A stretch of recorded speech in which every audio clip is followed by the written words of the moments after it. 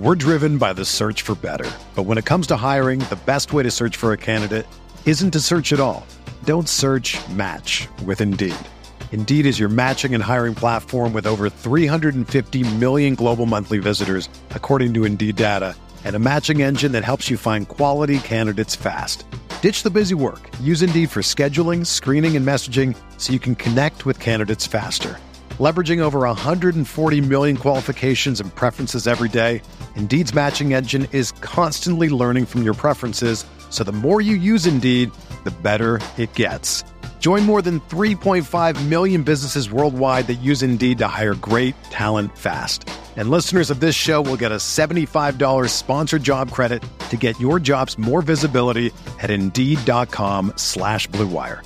Just go to Indeed.com/Blue Wire right now and support our show by saying that you heard about Indeed on this podcast. That's Indeed.com/Blue Wire. Terms and conditions apply. Need to hire? You need Indeed.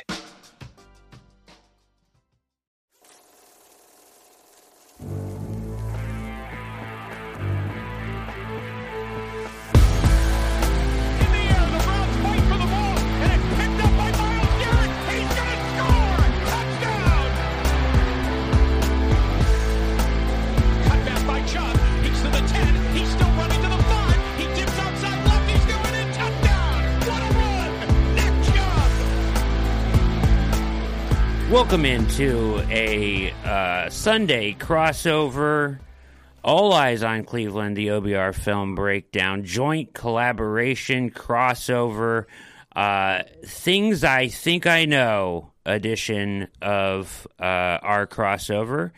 This would be the third one I think we've done, Jake, crossover here with the Things I Think I Know. People are enjoying it. I've gotten some comments that they like this edition of the show. I like this edition of the show. So we're going to get into Brad. The people are talking, and that is always good. Yes. So we're going to get into what we think we know tonight, or it can be a thought, theme, whatever. I'm going to start here tonight and just get things kicked off. First off, how are you, Jake? The great Jake Burns of the OBR and the OBR Film Breakdown is here with me. I'm okay. I'm not great. I'm very average at all this. I appreciate the compliment. I'm good though. Busy weekend so far. Recording this on Saturday night, so a little busy Saturday night. Had a wedding to attend. Weddings, just as I get older, I just turned 34, Brad. They just seem to get more exhausting as I get older. So I know as I came into the recording studio here to chat with you, you were falling asleep, and yes, here we are, two old men talking about the Browns. Let's try to get through this thing. Exactly. I'm whooped. Yeah. So, but yeah, that's all right. We are here, and we're gonna provide some entertaining talk here. So I want to talk about entertaining. I want to talk about center on the offensive line for the Browns. So, I had Nick Wilson on the show Thursday night. He was very good, and we talked, and he kind of brought me into this. I had just been operating kind of under the assumption a little bit in my free agency mock. I just kind of added Corey Levin for some depth with Nick Harris in free agency. But I had kind of been operating under the assumption that it's Nick Harris's job. I don't think they should spend the money on Pochik. I think that they could spend the money better elsewhere. And I think that, when I was preparing for the show, I was reading, trying to find, they never really, when he got hurt last year, they never really said, exactly what was wrong with his knee. I can't find it anywhere. It all says knee injury, and he had surgery, right? So, not that matters, but anyways, I found a quote from Bill Callahan just raving about Nick Harris and the work he's done, and that how disappointed he was for him because he felt he was so ready to have a great year. And I just kind of was under that assumption too. I felt good about Nick Harris going into last year. I don't know why. I really don't have a reason why. Just that from like what we had heard, he was trending in a positive direction. He had changed his body a little. He had played that one game against Green Bay where he performed pretty well at center the year before. We're talking 2 years ago now. But I just thought it was his job to lose this year. Like, if he's healthy and he's good to go, it's Nick Harris's job. And I'm not worried about Pochick. And that's kind of my take on things. But I guess others feel differently. Like, maybe this should be a point of contention or a point of need. Do you view center as a need? There's a lot of angles to look at this, in my opinion. So a need, no, I don't think a need is the right way to label it. I would say I'm a tad concerned about Nick Harris just being ready to go. Now, to your point, the severity of the injury, we don't know because, yeah, I mean, you can tear an ACL, but some ACLs are different, right? You can tear a PCL with it. You can do more damage than it is just a clean ACL tear where that's the only issue.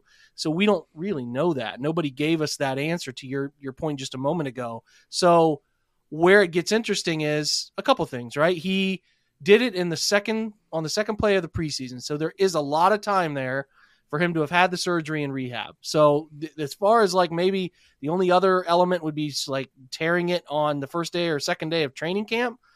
That's the only other thing that it could have worked out timing-wise. I mean, if you're going to have this issue, that's the only other timeline that would have been better, right? So as far as time goes, great. But again, it's not like a simulation where, you tear an ACL, you got a 9-10 month recovery, and you're good to go. Like, some guys don't come back as now, ACLs have gotten better. I certainly know there's more opinion on this, at least struggling or differing opinion on feeling like yourself again with an Achilles, which is a bit more touchy, especially for offensive linemen.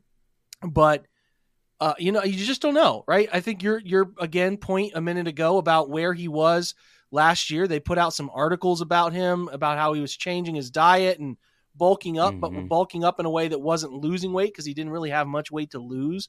Everybody was very excited about Nick. Now, the thing with Nick, and I have a long-winded answer here, but he's if you've paid attention to either what I've written or what some other smart people have written about him and how he anchors at the position, he's a hop guy. So what he does, due to being undersized and not having as much mass as he needs all the time to make things as simple for himself as he can, he uses a technique called the hop technique where he essentially takes the initial bull rush from an inside player and then gets 2 feet in the air, hops almost backwards and re-anchors.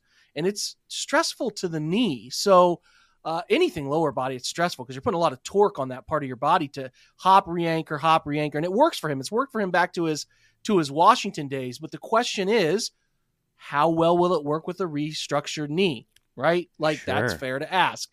So if Nick is healthy and right, I'm with you. I don't think you need to fret about that position at all, right? You can do some different things. You can make Yodi Froholt, bring him back, have him be the reserve again, and don't worry about it. I don't want to create another need. The Browns certainly do not need to create other issues, and another element of this thing is they don't have the money to just throw at center again. Like, they don't have the money. Right. Let me put it this way. They don't have the money to throw at what I think Ethan Posich should be demanding on the market, having capitalized. But I don't want to give everything I have to say about this away immediately. But where do you stand on the development of these guys, Brad? Let me ask you that. Like, the development of Dawson Deaton, where do you like you mentioned it, but where do you think some of that sits? Well, he tore his ACL too, right? I think they thought highly of him too, from what I read. So, I feel good about the guys that they want to keep in the room. And I've talked about it last week with Bill Callahan. I'd like to see them develop these guys more, and spend less money on these things, and maybe bank on some of these guys coming through at some point. So Dawson Deaton is a guy that I don't think that you can. I think he's in the mix, right? Like, he should be considered in the mix here. I just don't know. I guess I'm second guessing myself a little bit in this things I think I know, that I don't know anymore. That that Well, we call it things we think we know, not things we know we know. That's the title. Right? Yeah, So you're right. talking through what you think you know. I think I know that it's Harris's job, but maybe I'm wrong. Maybe they like Dawson Deaton to win the job. I don't know. One thing I don't want to see them do, and as I mentioned before, they were meeting with Pochik's reps at the combine.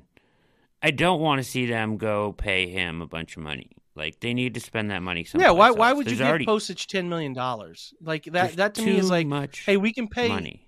Yeah, we could pay Ethan Posich $10 million, and that means we can't get a second defensive tackle we need, right? Or something along those lines. Like, absolutely, you got to understand they've either invested a first 10 pick worth of money, which they have in Jedrick Wills, or paid everybody else.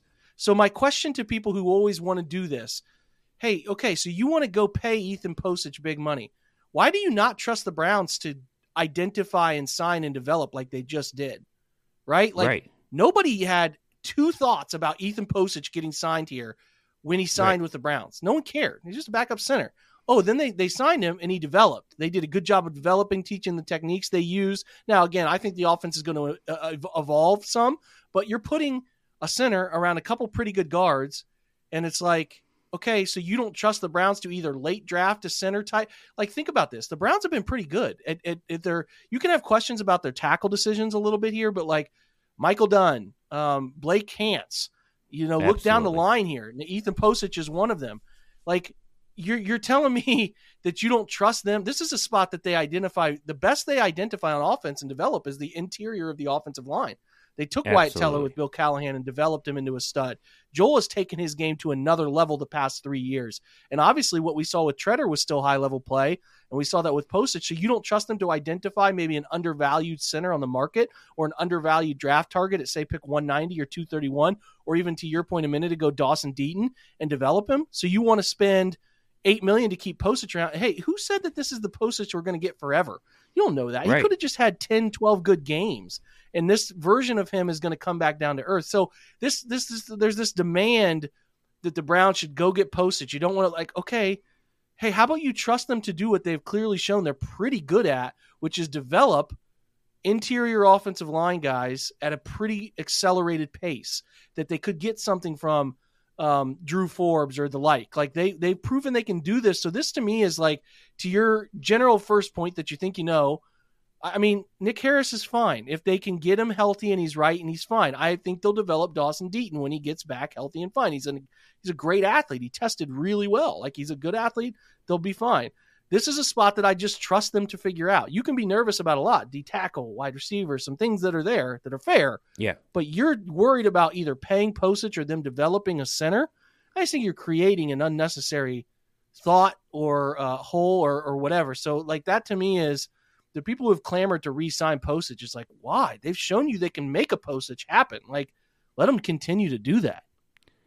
Yeah, I guess I should have listened to myself, on this one. In that last week, I wrote in Things I Think I Know that I want to see them spend less money on the offensive line and lean into Bill Callahan because he gives you an edge. And let him. So I should have listened to myself there, right? Like, let Bill Callahan, trust him to develop the guy here. Like, Corey Levin is a cheap veteran guy that has decent PFF grades. If you want to bring him in at like $2 million, sure, that's totally different than Pochik. But to your point, you think there maybe is some interesting guys to draft here too, right? So, of course there are. There are always going to be interior O-line guys who are there later on. And, like, again, go back to when they signed Posich. How many people were saying, hey, this is your long-term center? Got him, right? And it's not like Posich was Treader. Treader was kind of hiding in Green Bay in plain sight. He was very much in plain sight hiding. He didn't play much. So that was a bit of an unknown. But with Posich, you'd seen him. He'd played. He'd been out there. So it's not like I saw anybody going, hey, man, Posich is the long-term answer. Just wait till they get a hold of him and fix this. I didn't hear anybody say that. Right? It's just, hey, he's a backup center. He's got experience at guard. play center. He's a good athlete coming out of college, second round pick. Yeah, it's fine. Just have him be the backup center. Then he starts and he plays really, really well. And again, how about you just let him continue to do that? Identify undervalued O-linemen. I think Yodi Froholt is a fair name that fits there too. Michael Dunn, fair name that fits there too. Hance, fair name that fits there too.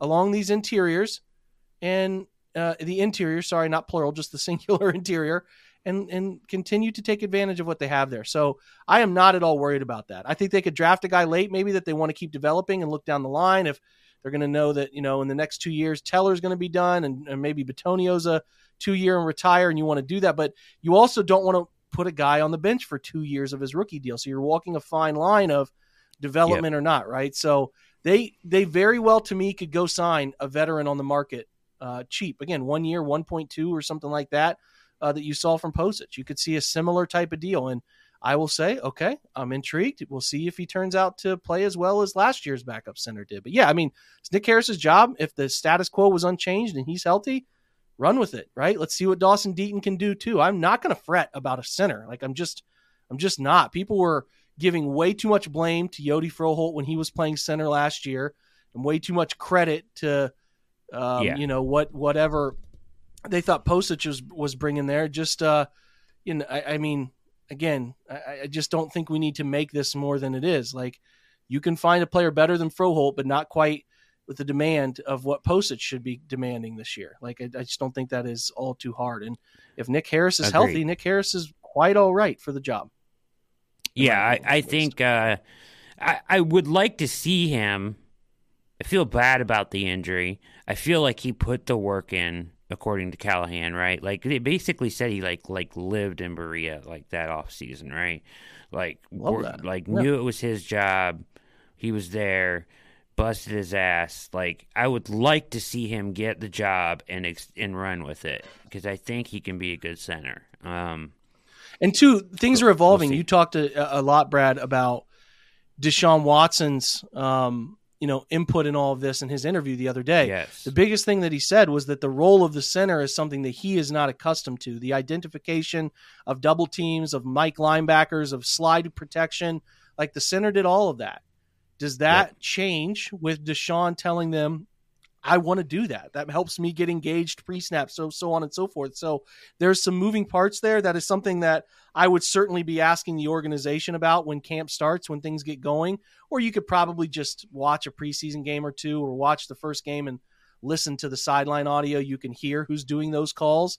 But again, as Deshaun noted that specifically, it feels like there could be a change there. So we'll see. Maybe they don't feel like they need a center who can do some of those things, or maybe that's something item they can take off of Nick Harris's plate. So a lot of things to decide or figure out here for all of this. But yeah, I'm not saying you are at all, but like losing sleep over who's going to be the center this year. I think it's like, they'll figure it out, man. They figured it out before. They'll continue to figure that role out. Yeah. Believe in Bill. The last thing, to your point, and we talked about that interview, Stefanski and Barry both did a presser and then like a scrum, and then they went over to Cleveland Browns Daily and did an interview with them, right? And they asked Stefanski, Zagura asked Stefanski exactly that question. He brought up the interview with Deshaun and Quincy and asked him about the center stuff, right? And the control. And Stefanski said that he likes to take that stuff off their plate, off their table. So it sounded to me like he wasn't going to move on that. Now, certainly there's a lot of – if Deshaun asks for it, I'm sure they will adjust, so I'm not claiming anything. But in an initial reaction where he was asked directly about it, he said he liked to take that away from the quarterback and make it easier on them. But I think he's missing the point there. Yeah, he could, or they could. Maybe this topic just never came up. The relationship wasn't good enough yet. Deshaun was just trying to learn the offense, fit in. He hasn't tried to fit out yet. Like take the whole ownership role of everything, right? Maybe last year he just got here. I'm suspended. I'm trying to deal with what my suspension is going to look like. Too much on my plate. Let me just learn the offense. Now they get together this year. maybe they haven't hashed that part of it out yet, and he just was talking about it, and Kevin maybe didn't even know that yet, right? Like, you don't know. Yep. So they'll work through it. I'm not going to be concerned either way. If Kevin doesn't want him doing it, and Deshaun, I just don't, it's not what you're saying at all, but like, I feel like some people try to make this a sticking point.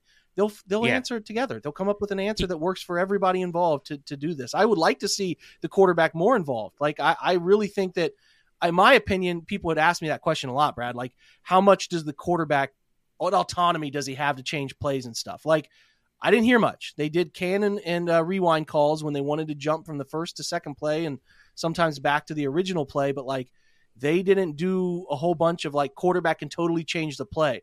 Now, as those two get more comfortable together, I would love to see that. What you want is eventually Deshaun to be an extension of the entire offense, and especially his play caller, that he has faith in Deshaun to change and put them in the best play possible. Because if you're not, I think that like that's what a quarterback getting paid Deshaun's money, who has proven to be a pretty cerebral football mind, should be able to handle, and they should be able to take advantage of that. So I hope they get to that point. If they don't, that's a bit concerning, because it's like, hey, I've already seen him do this, so why can't they figure it out?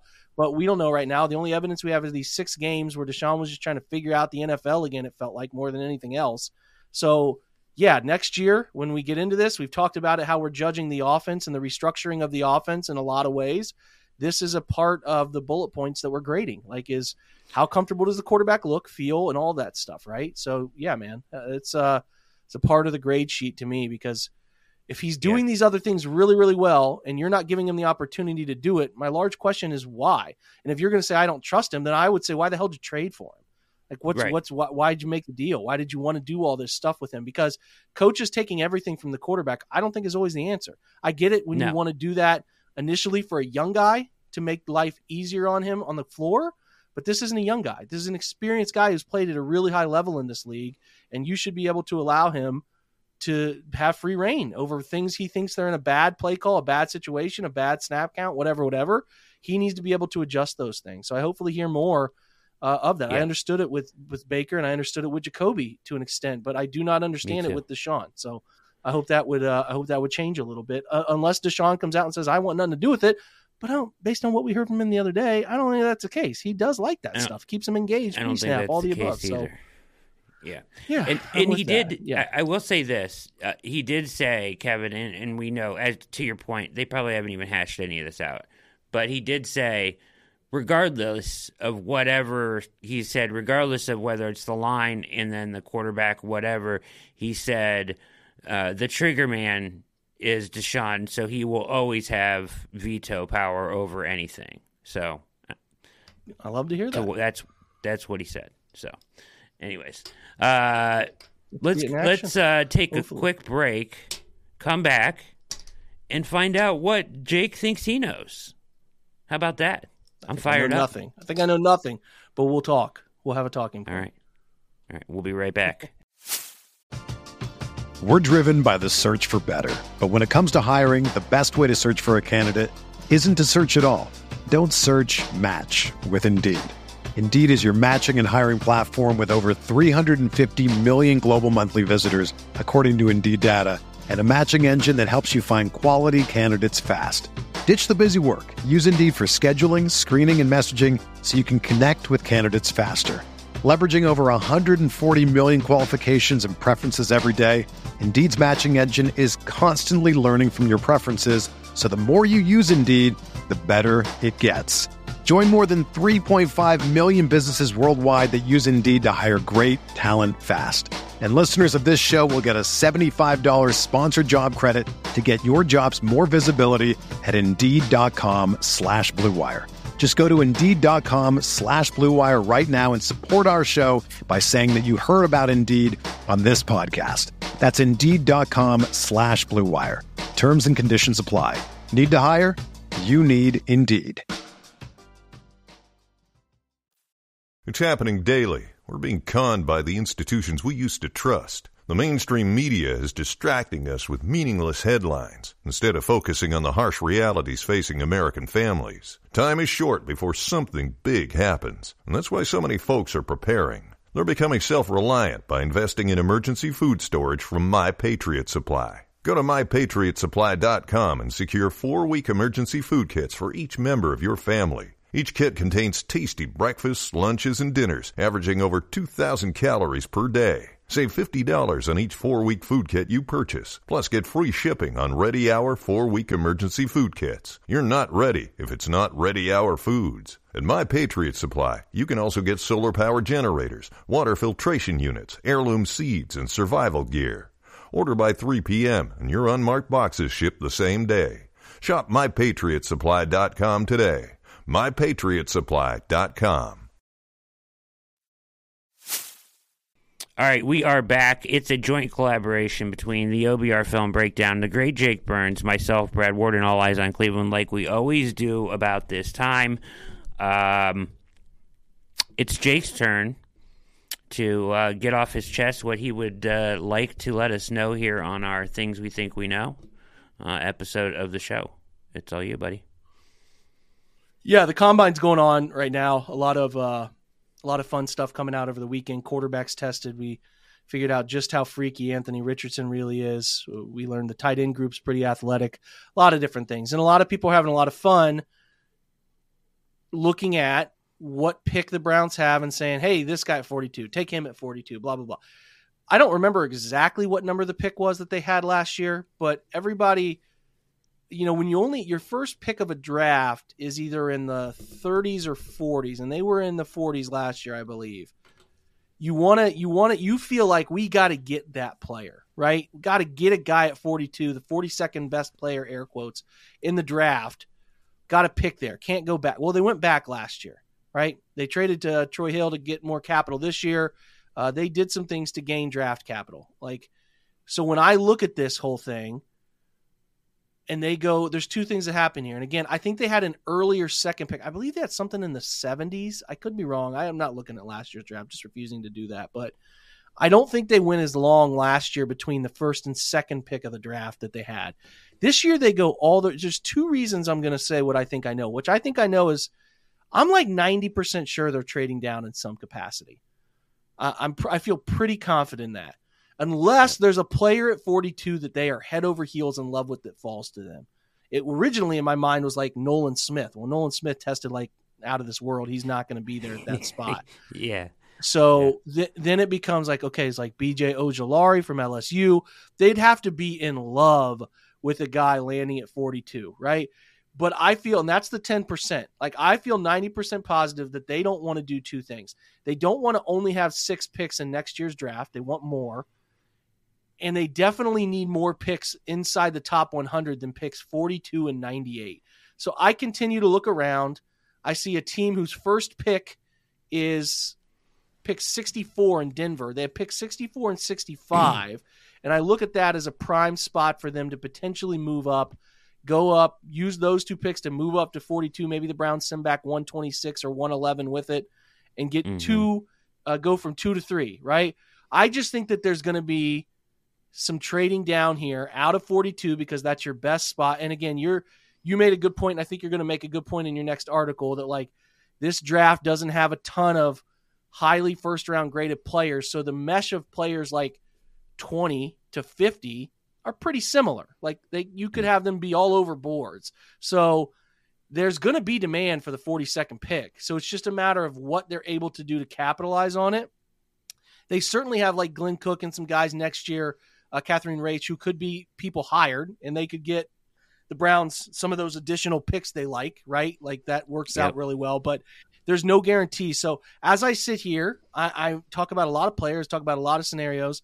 I'm more confident than I've been in a long time that they're trading down in some capacity just because they're trying to recreate picks lost next year. And the gap between picks 42 to 98 is a long gap that I think they would like to break up and come out of it with 3 top 100 picks instead of just 2. So I think as we all do, hey, this player at 42, this player at 42, blah, blah, blah. I just, if I had to put money on it, someone said take this $100 and you can pick these 10 players or the 11th option is trade down, I would pick trade down. Like I really think that is the route they're going to be going. It's going to piss people off because they hate it. But they're trying to create a lot of things. They're in a 3-year draft hole. Like this trade put them in a real weird spot for 3 years, right? And they're coming up on, once they get through this draft, then they're just trying to figure out a way to get through the next one and before it gets back to normal. But like, I don't know. I cannot imagine them feeling like, okay, 42 and 98. That's great. Like, I just think that they're going to be moving down a little bit for a team. And I'm trying to identify teams with 2 picks. Either the 2 picks have to be very specific, right? They have to be 1 pick behind pick 42 and also another pick in front of pick 98. So it's a little unique in that sense. But as we sit here, man, I think I would even take the think. Like, I think I know the Browns are going to trade out of 42 and move down, similar to what they did last year. Now, again, that takes 2 to tango. Someone's got to offer, and maybe they don't get an offer. Maybe they're like sitting there praying, but they don't get an offer that suits. But I do think in their minds they want to move down. Like, I feel pretty confident in that. Yeah, as I told you off air, I wrote about the same thing. I totally agree with you. It'll be in my actual things I think I know article, but partially because as we're watching the combine and I'm listening and reading different things, there's a general overarching feeling that, like you said, kind of there's 20 guys or so with first round grades, right? And that from there, though, there's kind of a plateauing of talent from like what would be the late first round into like the middle of the third round. So like your 75 to 80 players where there's not a huge difference between what you get at 30 and what you get at 70, right? Like, I know that seems like a lot of picks, but it's like there's a lot of similar talent there that people are going to have different evaluations on their, they're going to be all over people's boards. So when you have that, that's the moment to trade back. That's when you should trade back, because the way the Browns have to construct their roster, they need guys that can contribute on rookie deals for this to work for the next few years. Like, it just has to. And I think that with the way that this draft is appearing to, from right now, shape up or look like that, they could, if you can get 2 picks in the top 80 by trading back, I think you're looking at maybe having 2 guys that can contribute for your next 4 years. And that your best shot at getting 2 guys that can contribute for your next 4 years, and that helps your roster construction massively. So I agree with you. I think that this is a prime Barry spot to trade back and try to get 2 guys in that top 80 or 3 in the top 100, however you want to look at it. Yeah, I think people would. I understand that a lot of what we're reading right now is the aggressiveness of Andrew Berry sticking out, and maybe, you don't think they can pass on a talent at 42 because they did last year, right? So they pass on a talent at 42, and they're not getting enough of that top-end talent in a draft. Well, they were able to find a top-end talent in Martin Emerson that if you go back and look at smart people who have redrafted that drafter, putting him in the first round. So that's not just because they picked him in the third round doesn't mean he didn't end up being a first round type producer for them. So I think you got to be careful walking that line. Would I love for them to get a talent at 42? I would. Yeah. I mean, I think there's going to be a good player there at pick 42 in some form, but I also understand that you could probably get 2 decent players at 64 and 65. Like, I think you can do okay at that spot as well. So, it's all relative, but I certainly understand that the nature of the franchise is a little bit different right now going into this year, where there's a little external and internal pressure to win. If you're picking at 42, you feel like you can take a player there who is certainly going to be a guy who's going to chip into the winning effort. You have a higher percentage of him being good because you're getting an earlier pick, right? I get all that element to it. I certainly do. I think it's going to be fascinating to pay attention to whether they do move off 42 or not. Some things we'll know, some things we won't know. We don't know whether they just didn't get a good enough deal offer, or, there's just some things we don't really end up knowing. But Find out, yeah. I would be careful saying that just because they traded out of 42 that they're not trying, that they're giving up a talented, like they're giving up a chance to draft a talented player. They could have sat still and drafted John Mechie, and we don't know what John Mechie is, right? They could have gotten George Pickens, and a couple other things could have gone there, in a different direction at that spot. But like, I just am saying you don't really know the level of talent someone's going to bring to you. And you got to be careful outside of the top 15, even top 10, saying that it's a sure thing, right? Pick 42 will automatically be a better player than players selected at pick 62. You don't know that. And, correct. Yeah. I just feel like they want to add. We'll see how free agency goes, and free agency will probably give us a better understanding. Maybe they go through free agency and they just cannot sign any edge. They just can't sign another edge, and then maybe they're strong armed into it, right? They got to take somebody at 42 who can be a respectable rookie, right? They don't want that scenario. Nobody wants to be forced into that, but there's certainly some things that can play themselves out. And hell, they might trade that pick away for a player. We never know. Right, DeForest Buckner or someone of the like, right? So I do think they want more guys inside the top 100.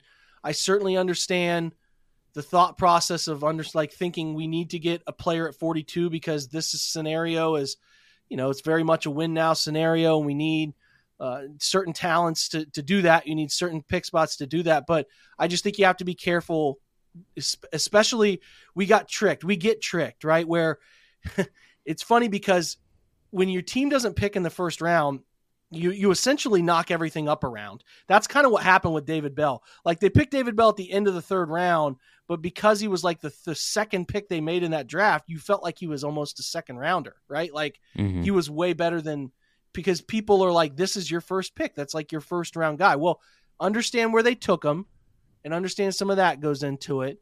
But I do think that you should also shy away from saying just because you're picking at 64 and 65 instead of 42 and 98 or whatever, or 42 and 111, and you go 64, 65 and 98. Like, I think you can still find really good players there. So I think there's a lot we can learn from the draft about how aggressive they are, how close they think they are in terms of the roster and everything. I continue to think that they want more picks inside the top 100. But if free agency doesn't shake out a certain way, I guess you could see them sitting still at 42 no matter what. But I think they're taking trade calls, man, and I think they want more guys inside the top 100 than they would have, because you got to remember, I think this is the year they lost their own first and third. I think this is the year the third round pick goes back to Houston from the Browns too. The reason they have a third is that second Kwesi pick, right? Or am I right about that? You're right about that. Or it's the Troy Hill. I can't remember exactly. I'm sure I'll get somebody will message me tomorrow and tell me, but I just don't feel like looking it up in real time here. But that 98th pick isn't their original slot pick. This is the year they gave up the third automatically. So, just going to be interested to see how they recreate some of these things, and like the balance between, hey, we need more picks inside the top 100 versus we really want to get a talent at pick 42 will be fascinating little dichotomy to watch. You know what I mean? Yep. Yeah. And does the other scenario you mentioned and I wrote about as well, I said basically I don't think they'll take a pick at 42. Either they'll trade back, highly likely, or they use it in a player or something like that, like a win now move, because something is like you mentioned, like a DeForest Buckner would be really hard to pass up, right? But last year, just for reference, they traded back, so they ended up with 68, 78, and 99. So that's kind of like you're talking very similar, right? So if you were trade back. So what did they give up? Pick 40 what? I don't know what they gave up. It doesn't say, but I know they went back to 68, and then they had one. So it's a similar range.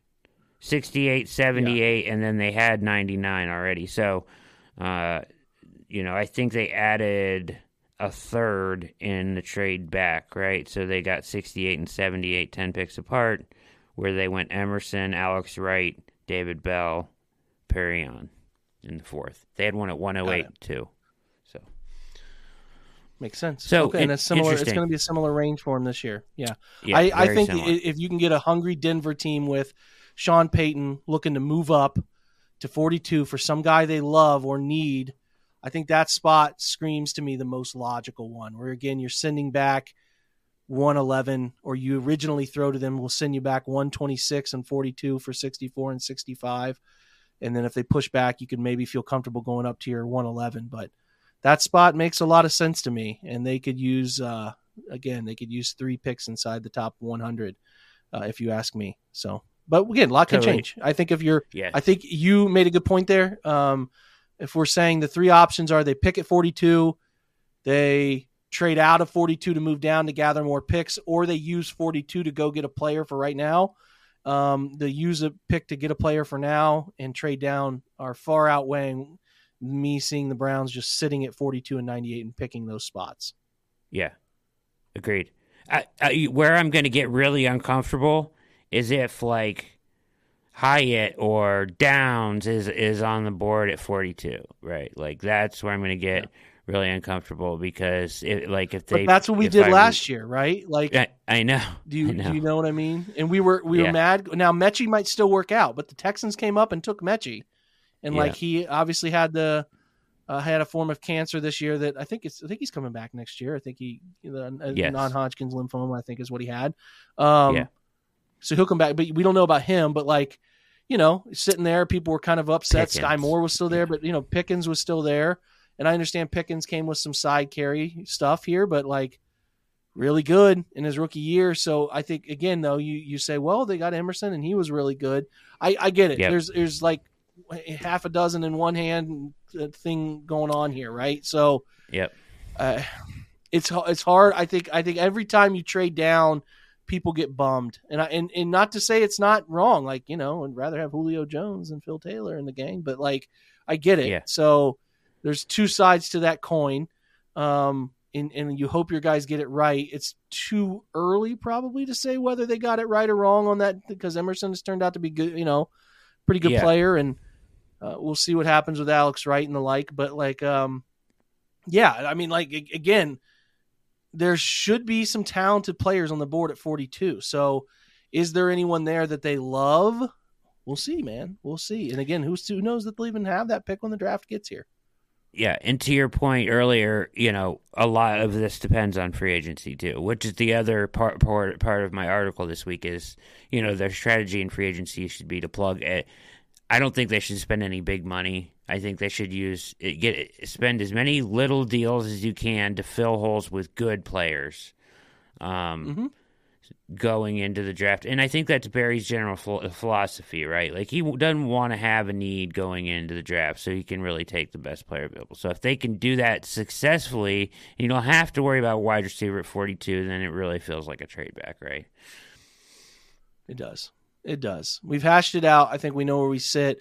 We'll hit on this probably again in the next 2 to 3 weeks after free agency shakes out one way or the other. But yeah, I mean, when you're giving up your first round pick and your third round pick in a draft, you're probably looking to get your second round pick as an anchor to get you some other picks. Like that's just common sense. Like, that's to me makes the most sense in any scenario where you don't have a first round pick, especially a data driven team like the Browns who are just trying to find ways to recoup what they've lost as a means to keep churning the roster. So I think Jack Duffin made such a good point about, why have the Browns done certain, well, the depth of the roster when John Dorsey here, the bottom of it wasn't very good. So you're like, well, why have they kept all of their picks? Well, because they didn't like the depth that was here. Now, as the depth gets better and better, and we do more of these free agent mocks and draft mocks where we're looking at guys who are on the bubble, a lot of picks are on the bubble, man. Like we liked some spurts from Isaiah Thomas, for example, on the bubble. Mike Woods liked him in some very limited times last year on the bubble. So you're going to see the bottom of this thing get a little better. And from that means there's going to be some hard choices. So, which is good. We'll see we'll see what that looks like. It's a good thing for sure. All right. Any parting words for us, Jake, before we get out of here tonight? Well done, sir. I got nothing. We hammered out these two topics really well. Hope you guys are enjoying these, things we think we know. We'll do these throughout the year, and hell, we might even do them on a different day during the regular season because there's always things we think we know. It's fun to talk through different perspectives on it and see maybe we think we know something that we're wrong about, right? So fun topic thing here. And if you ever have any requests for us to talk about something maybe you think shoot us a DM. Shoot Brad a DM on Twitter, me a DM, or put it in the Ask the Insiders section there at the OBR, and we'll certainly yuck it up about that topic. 100%. I'll be on the lookout for any requests. For Jake Burns of the OBR Film Breakdown, I am Brad Ward of All Eyes on Cleveland. Thank you for listening. We are out. Go Browns. Go Browns.